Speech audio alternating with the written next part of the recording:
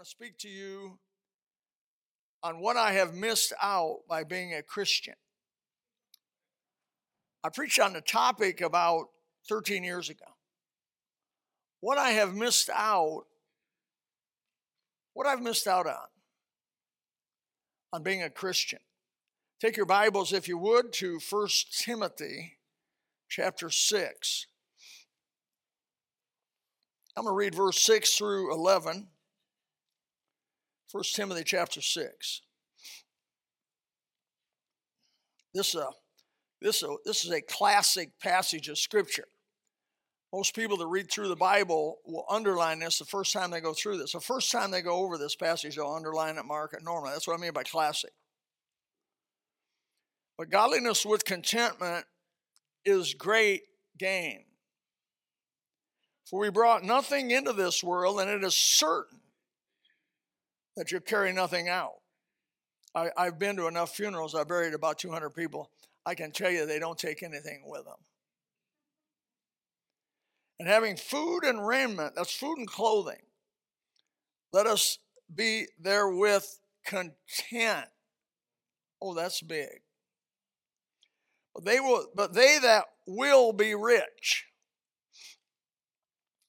There's three groups of people: the poor, the wannabes, and the rich. That's three groups of people. The Bible talks to all three groups. There are people in this room that are rich. There are people in this room that want to be rich. And then there are people in this room that have given up the fact they're just going to be poor. You know the group that's most harshly talked about? The wannabes. Right here it is. But they that will be rich, the wannabes, fall into temptation and a snare and into many foolish and hurtful lusts, which drown men in destruction and perdition. For the love of money, and this is often misquoted, for the love of money is the root of all evil. They'll say money is the root of all evil. That's a misquote of the Bible. Many godly people in the past, biblically, have been rich and used it wisely. But that was not their God. But the love of it now becomes your God. The love of money is the root of all evil, while some coveted after. That's that lusty part. They have erred from the faith and pierced themselves through with how many? Many sorrows. But what's he tell us? Thou, man of God, which is people of God, flee these things and follow after righteousness, godliness, faith, love, patience, and meekness. And he has more to say there, but I'm just going to concentrate on those places.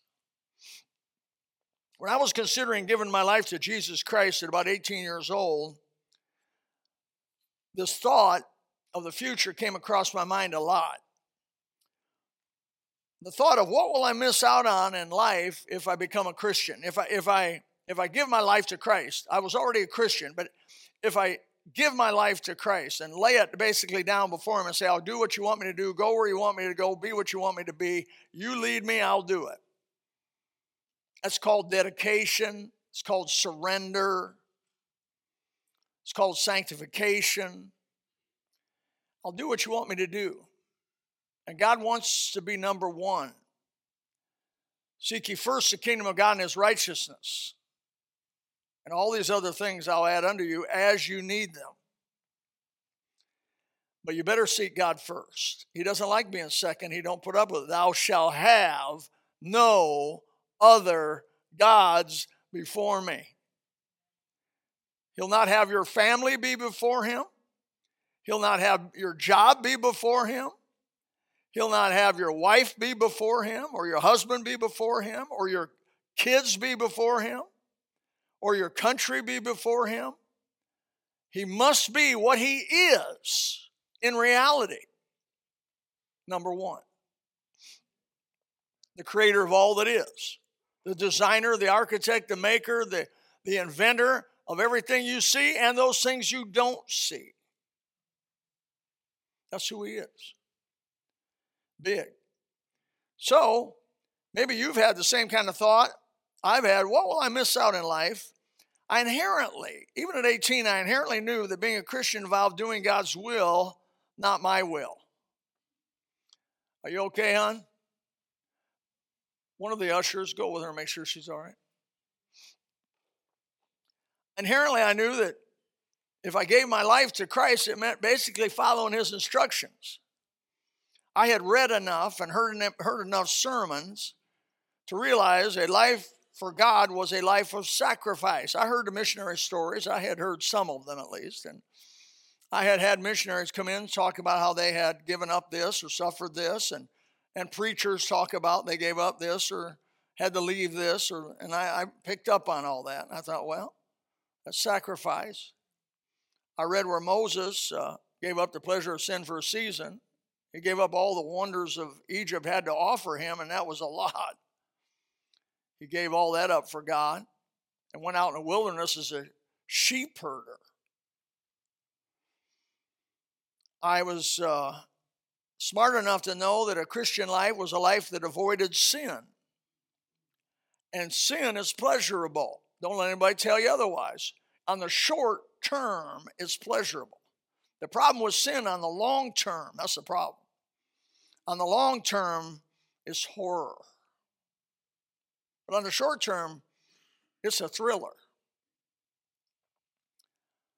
And so I knew there was a life ahead of me of avoiding sin, a life avoiding the evil things of this world, a life avoiding the pleasures of sin for a season. Now, I'd already been smoking for a couple of years by that time, and it was a very pleasurable habit.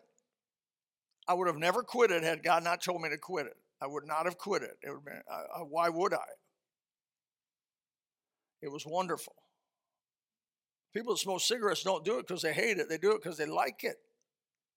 People that are alcoholics don't drink because they hate it. They drink because they like it. They like to hide the pain. People that do cocaine don't do it because it's horrible. They do it because they like it. People that do all that stuff, people that are immoral and wicked and vile sexually are not doing that because it's no fun. It's fun. I'd be lying to you if it didn't have a certain amount of excitement, a certain amount of thrill to it. But the problem is the end of it are the ways of death. And death is not pretty. And death is horror. And so I remember that night in 2003, Casabas Street, Elkhart, Indiana, in my bedroom up there, in a two-story farmhouse, about 100 years old. I remember being up in my bedroom there thinking, God, I'm going to give you my life. I'm going to trust you. You don't even have to trust somebody. People say, why'd you? We got to trust somebody.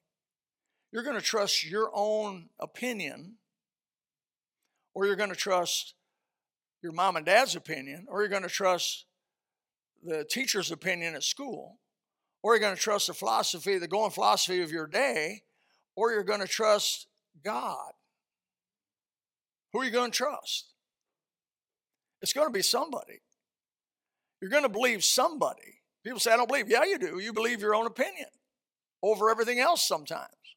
Because a man's right in his own eyes, and we tend to believe we're right, and it's really hard to get out of that syndrome, by the way. It's very hard. God has to help you out of that syndrome. That's a catch-22 circular loop. I'm right in my own eyes.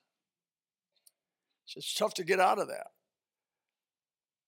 And so there was still a part of me, when I gave my life to Christ that evening, that night, I began to weep. Now, I gave my life to Christ, I began to weep. Why was I weeping? Well, part of me was weeping because I felt like I was giving so much up.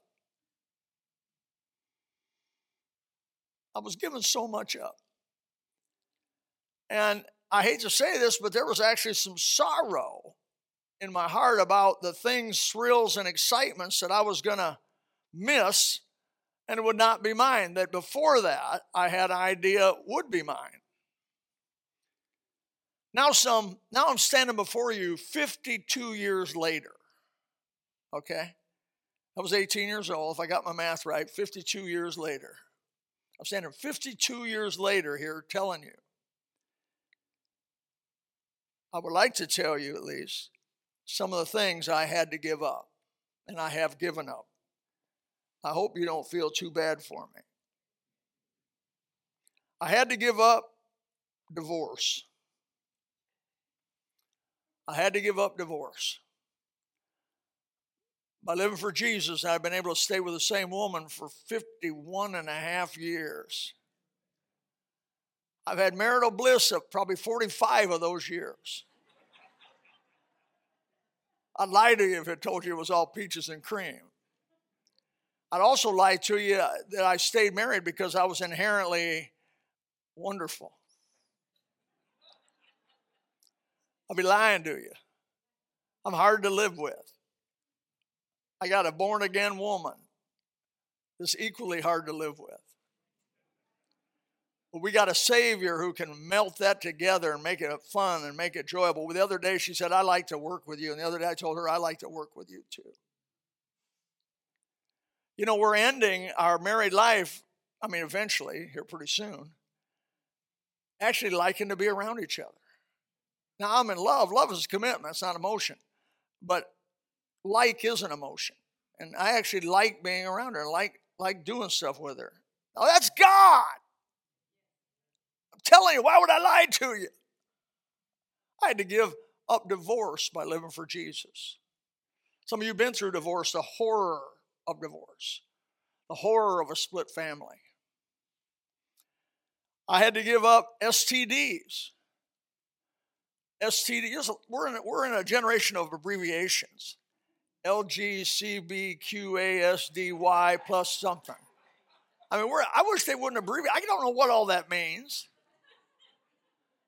STDs, I thought it was STP. STD, sexually transmitted diseases. I had to give up gonorrhea and syphilis. Because that's what I would have gotten had I lived the way I wanted to live. I had to give up AIDS, which was also probably on the agenda heterosexually, though. I had to give up lung cancer because God moved me to stop smoking. And everybody seems to agree that if you smoke for 50 some odd years, you probably are going to die of lung cancer. But even before that, I had to give up emphysema. I don't know, they call that something else now. They abbreviate that too. I gave up emphysema. CPDO, CP some. I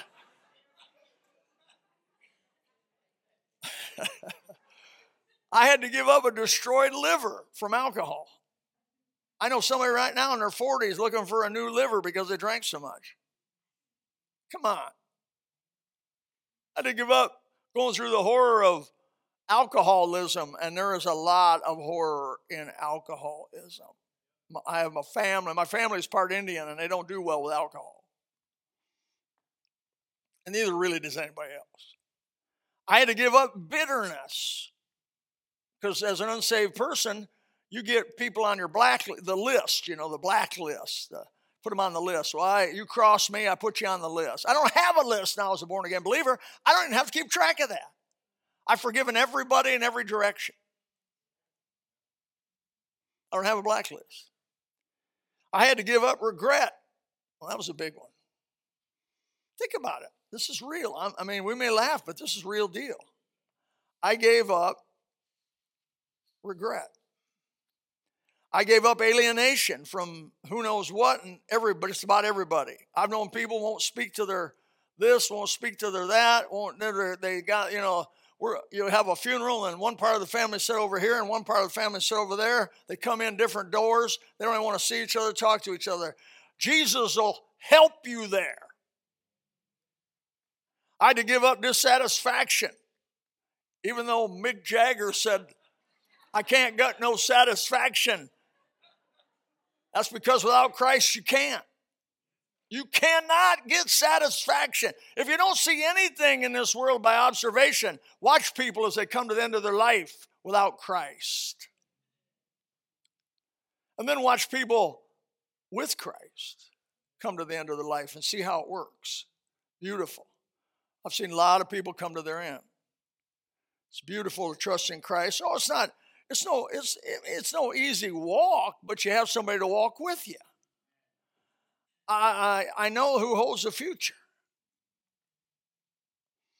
I had to give up drug flashbacks and the horror of all that. I had to give up defiled conscience because I was already on the road to defiling my conscience through lying, cheating, betrayal. You begin to defile your conscience as you go on and continue to do transgression and transgression after transgression. And there's no forgiveness without Christ. You can't get rid of it without Christ because the blood of Christ, God's Son, cleanses us from all sin, right? Now I have a clear conscience because it's under the blood of Christ, and I've asked everybody to forgive me that I've offended. I have offended a few people that I offended wrongly. I've asked them to forgive me, tried to make it right if I did, and I've sought it out. I have a clear conscience this morning, not by something I did, but something Christ did for me. It's the part of being a Christian. It's beautiful. These are just some of the major things that I have given up the last 52 years because of Jesus. So let's go back and look at our text here real quickly. It says in verse 6 there, but godliness with contentment is great gain, doesn't it? The secret is getting contented in Christ. The exhortation there by the Holy Spirit through Paul was, you get contentment in Christ and really Him alone. Once you realize who He is and understand about Him and you grow in Him some. And that's not a little gain. That's like winning the lotto when it's $350, $60 million strong. If anybody won the lotto when they were like $350 million at one shot, they'd say that was great gain, Bill. That was great gain. Or if you bought Tesla stock when it was $200 and you bought 100,000 shares, you'd say, brother, I have great gain now in Tesla stock. This is bigger than all that. Godliness, it's living for God. Godlikeness, living for Jesus, molding your life, your thoughts, your energy towards Jesus. Of course, you got to be in the Bible for that, don't you? First, you got to get saved and have your sins forgiven in Christ, and then you grow in Him. You begin to read the Bible and say, this is what God has for me. Let me tell you, everything God has for you is good for you. Reminds me of the sermon I preached 2 weeks ago, eat your peas. God has stuff for you. You maybe not taste real good, but it's good for you in the end. Years ago, and as a kid, at 18 years old, I was anything but contented. I was not contented. The more I sinned, the more distraught I became. And then that caused me to go and sin more. Because I thought, well, if I do this some more, that's going to cover it. So as your conscience begins to get defiled, you begin to go more to the alcohol and more for you go to the pleasure sins. The sins that give you pleasure for a few moments and kind of cover that pain. And for a few moments, that pain's out of your mind. But then you have to sober up and it has to wear off. And then the desire is stronger even than before. And you do it more and wider and more viciously that cycle becomes. Well, I can tell you this morning, 52 years later, Jesus is all the world to me. He's all the world. My strength from day to day, without Him I'd fall, the song says. So after getting contented, godliness with contentment is great gain. You say, how do I get contented? Live for Jesus, read the Bible, come to church, pray, what we do, sing the songs of Zion.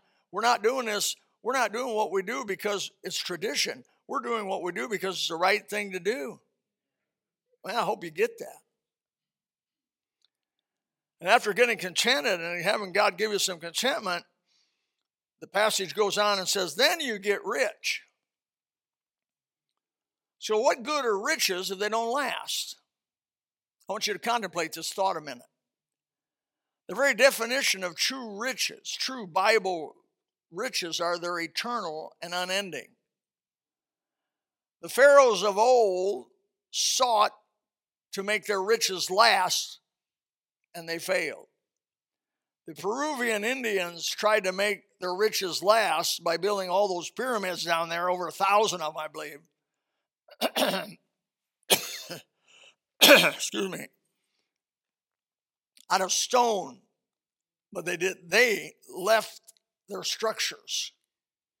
Through the ages, men have spent whole fortunes on trying to keep what they had.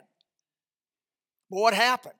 Well, let's read the Bible. Psalms 37, 35, and 36 says, I've seen the wicked in great power, spreading himself like a gray bay tree or banyan tree. Yet he passed away, and lo, he was not. Yea, I sought him, but he could not be found. Gain without permanence is not gain. It's just loaned. The devil has something to give you, but he can only loan it to you. That's big. He can only let you play with it, use it a little while, stay in it, drive it, but then you got to give it back as God calls you to death. Only God gives real gain. I like in verse 7 and 8 there, 1 Timothy chapter 6, he says, what common sense is this? For we brought nothing into this world, and it is certain that we carry nothing out, naked in, naked out. And having food and raiment, let us therewith be content.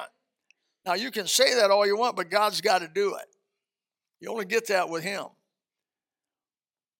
And really, when you get to the point where you've trusted God and you've given him everything and you surrendered to his will, he begins to give you the greatest gain of all, contentment. When you get contentment, anything else he may give you materially is just a bonus. This is all bonus points.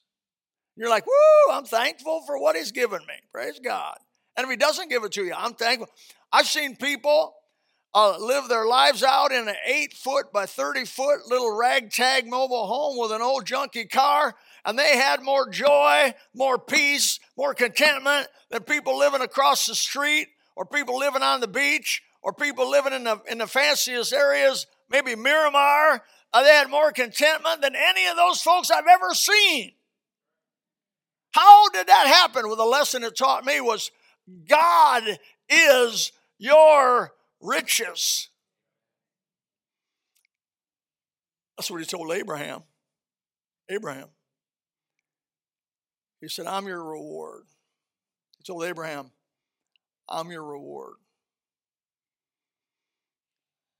Glory, that's good. I don't know about you, but I'm having a good time. Look at verse 9. But they that will be rich, that's the wannabes, they fall in temptation and snare. And the word snare means stratagem, strategy of the devil. Really is what that is. And into many foolish, that word moronic, foolish and hurtful lusts, which drown men in destruction. That word can be translated punishment also. And perdition is ruin or loss. So what did I miss out when I gave my life to Jesus Christ? Nothing. Shame on me for crying. I was just stupid, ignorant of what God had for me. I was just, thank God he puts up with ignorance.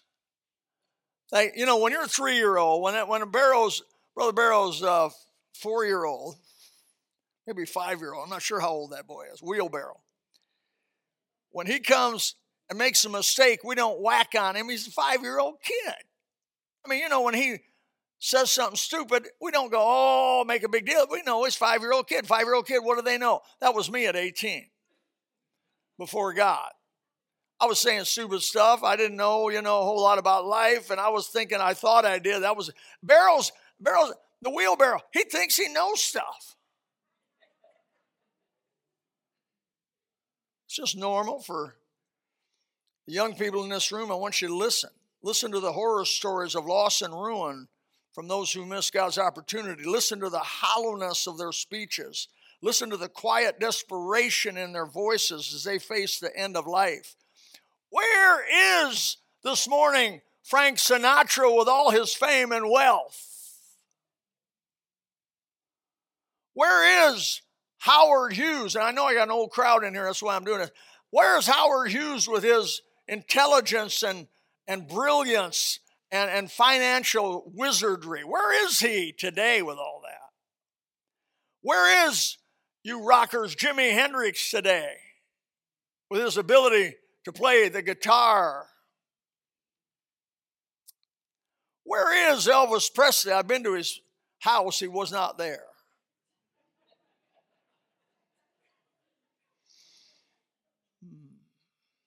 Where is Jim Morrison? Oh, you old rockers, I'm popping you this morning. That's the singer of the Doors. You young people, I just want to mention that to you. Oh, he had a career, he had a life in front of him, did he? Or no, he didn't. He died at 27 years old. Jimi Hendrix died 27 years old. I think Elvis was 42 years old. I'm not sure how old John Lennon was. Where is Michael Jackson and all his wealth, fame? Where is Robin Williams, who made so many people laugh? Where's Steve Jobs, who gave half the people in this room their telephone, which they leave on during services?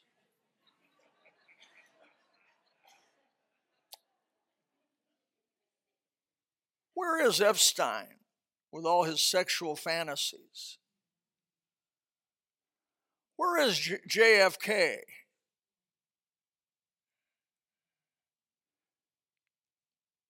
Jesus Christ is the only way to live, not just now, but in the future. He is no fool who gives up what he cannot keep to gain what he cannot lose. Said by Jim Elliot, or written in his Bible at least. That's what the choice was. I gave up what I could not keep, which I thought was valuable, which I didn't understand because I was like wheelbarrow before God, worse than that even. And I said, Lord, okay, I'll give you my life. But man, I'm really going to miss out on stuff. Yeah, you are. The stuff I told you, and so much more. I sacrificed the horrors of a wasted life. I like the song, wasted years, oh, how foolish. I can't sing that song and mean it.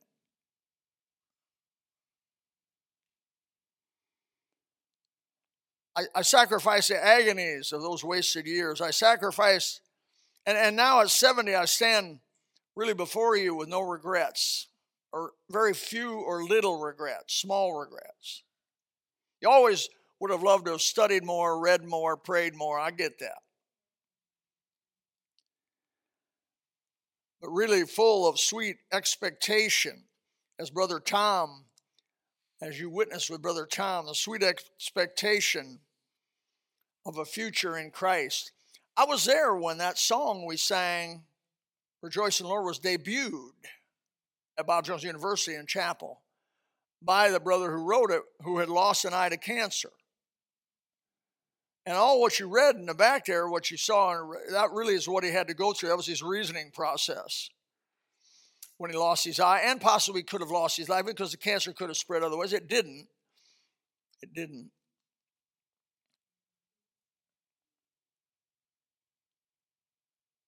I gave up a lot for Jesus. Not really. When you give your heart to Christ, don't you let the devil sit on your shoulder telling you, don't do it, man. Don't do it. If you're a Christian, it's going to be a boring life. It's going to be a dissatisfying life. It's going to be a life that you'll be sorry when you're old. You'll be sorry you lived for Christ. He's going to sit on your shoulder and tell you all that stuff. But He is a liar and the father of lies. I'm here telling you this morning with so many other witnesses through the centuries and through the years, Jesus is the way, the truth, and the life.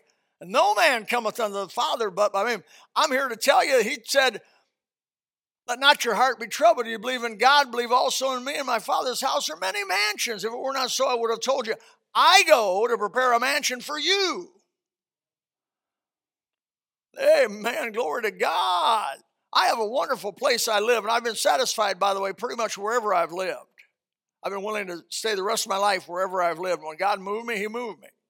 And I'm at where he wants me to be now, and I enjoy it, and I'm thrilled with it. But I realize as I go by, and the other day I was giving a guy a little tour of my 5 acres, and I said, I planted that tree right there, and that tree now is about that big around, oak tree. I said, I planted that tree. I realize that someday I'm leaving, and somebody will probably cut that tree down and say, oh, this is in the way.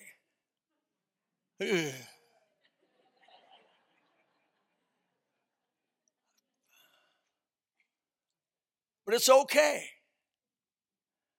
It's okay because I go to something better. How about you? Are you ready to go? You ready to go?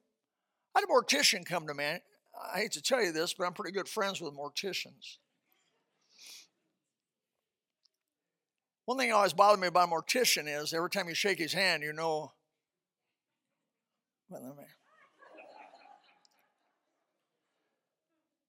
I don't think he's sizing me up.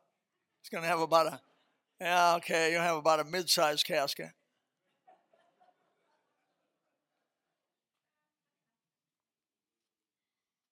He said, Bill, why are so many 30-year-olds dying? That's what he asked me.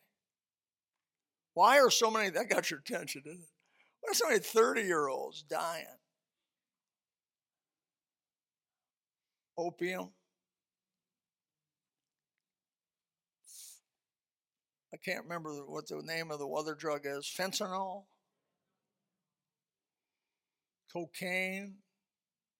Alcohol. I buried somebody over in LaBelle. And I know you're going to think I'm more, but I like to go through graveyards and read the deals, you know. And 13-year-old dead, 15-year-old dead, 14-year-old dead, 12-year-old dead. I never saw so many kids in their teenage years buried in a graveyard than I did over in LaBelle. Why is that? Lifestyle. They get on them four-wheelers and want to be the woo, woo, woo, woo, boom, hit a tree, break their neck, and they're dead. And I thought, the young may die, but the old must die. But one way or another, you're going to meet God someday. Are you ready? I hope you know Christ as your Savior. Let's stand together. If you don't know Christ, you can know him. Whom to know is life everlasting. Don't let anybody push you out of the way on the way to Christ. Don't you let anybody push you out of the way. You come to him. We'll help you. If you'd like to know, we'll let you know. Not force anything on you. Don't you buy the lie of the devil. Don't you do it. Father, help us today. Give us wisdom from above. In Jesus' name, amen. If you would like to know more about the Lord Jesus Christ, you may contact us at the church website, gospelbaptistchurch.com, or you can go to Facebook and type in Gospel Baptist Church, Bonita Springs, Florida. Also, you could call the church office at 239-947-1285. Thank you, and God bless.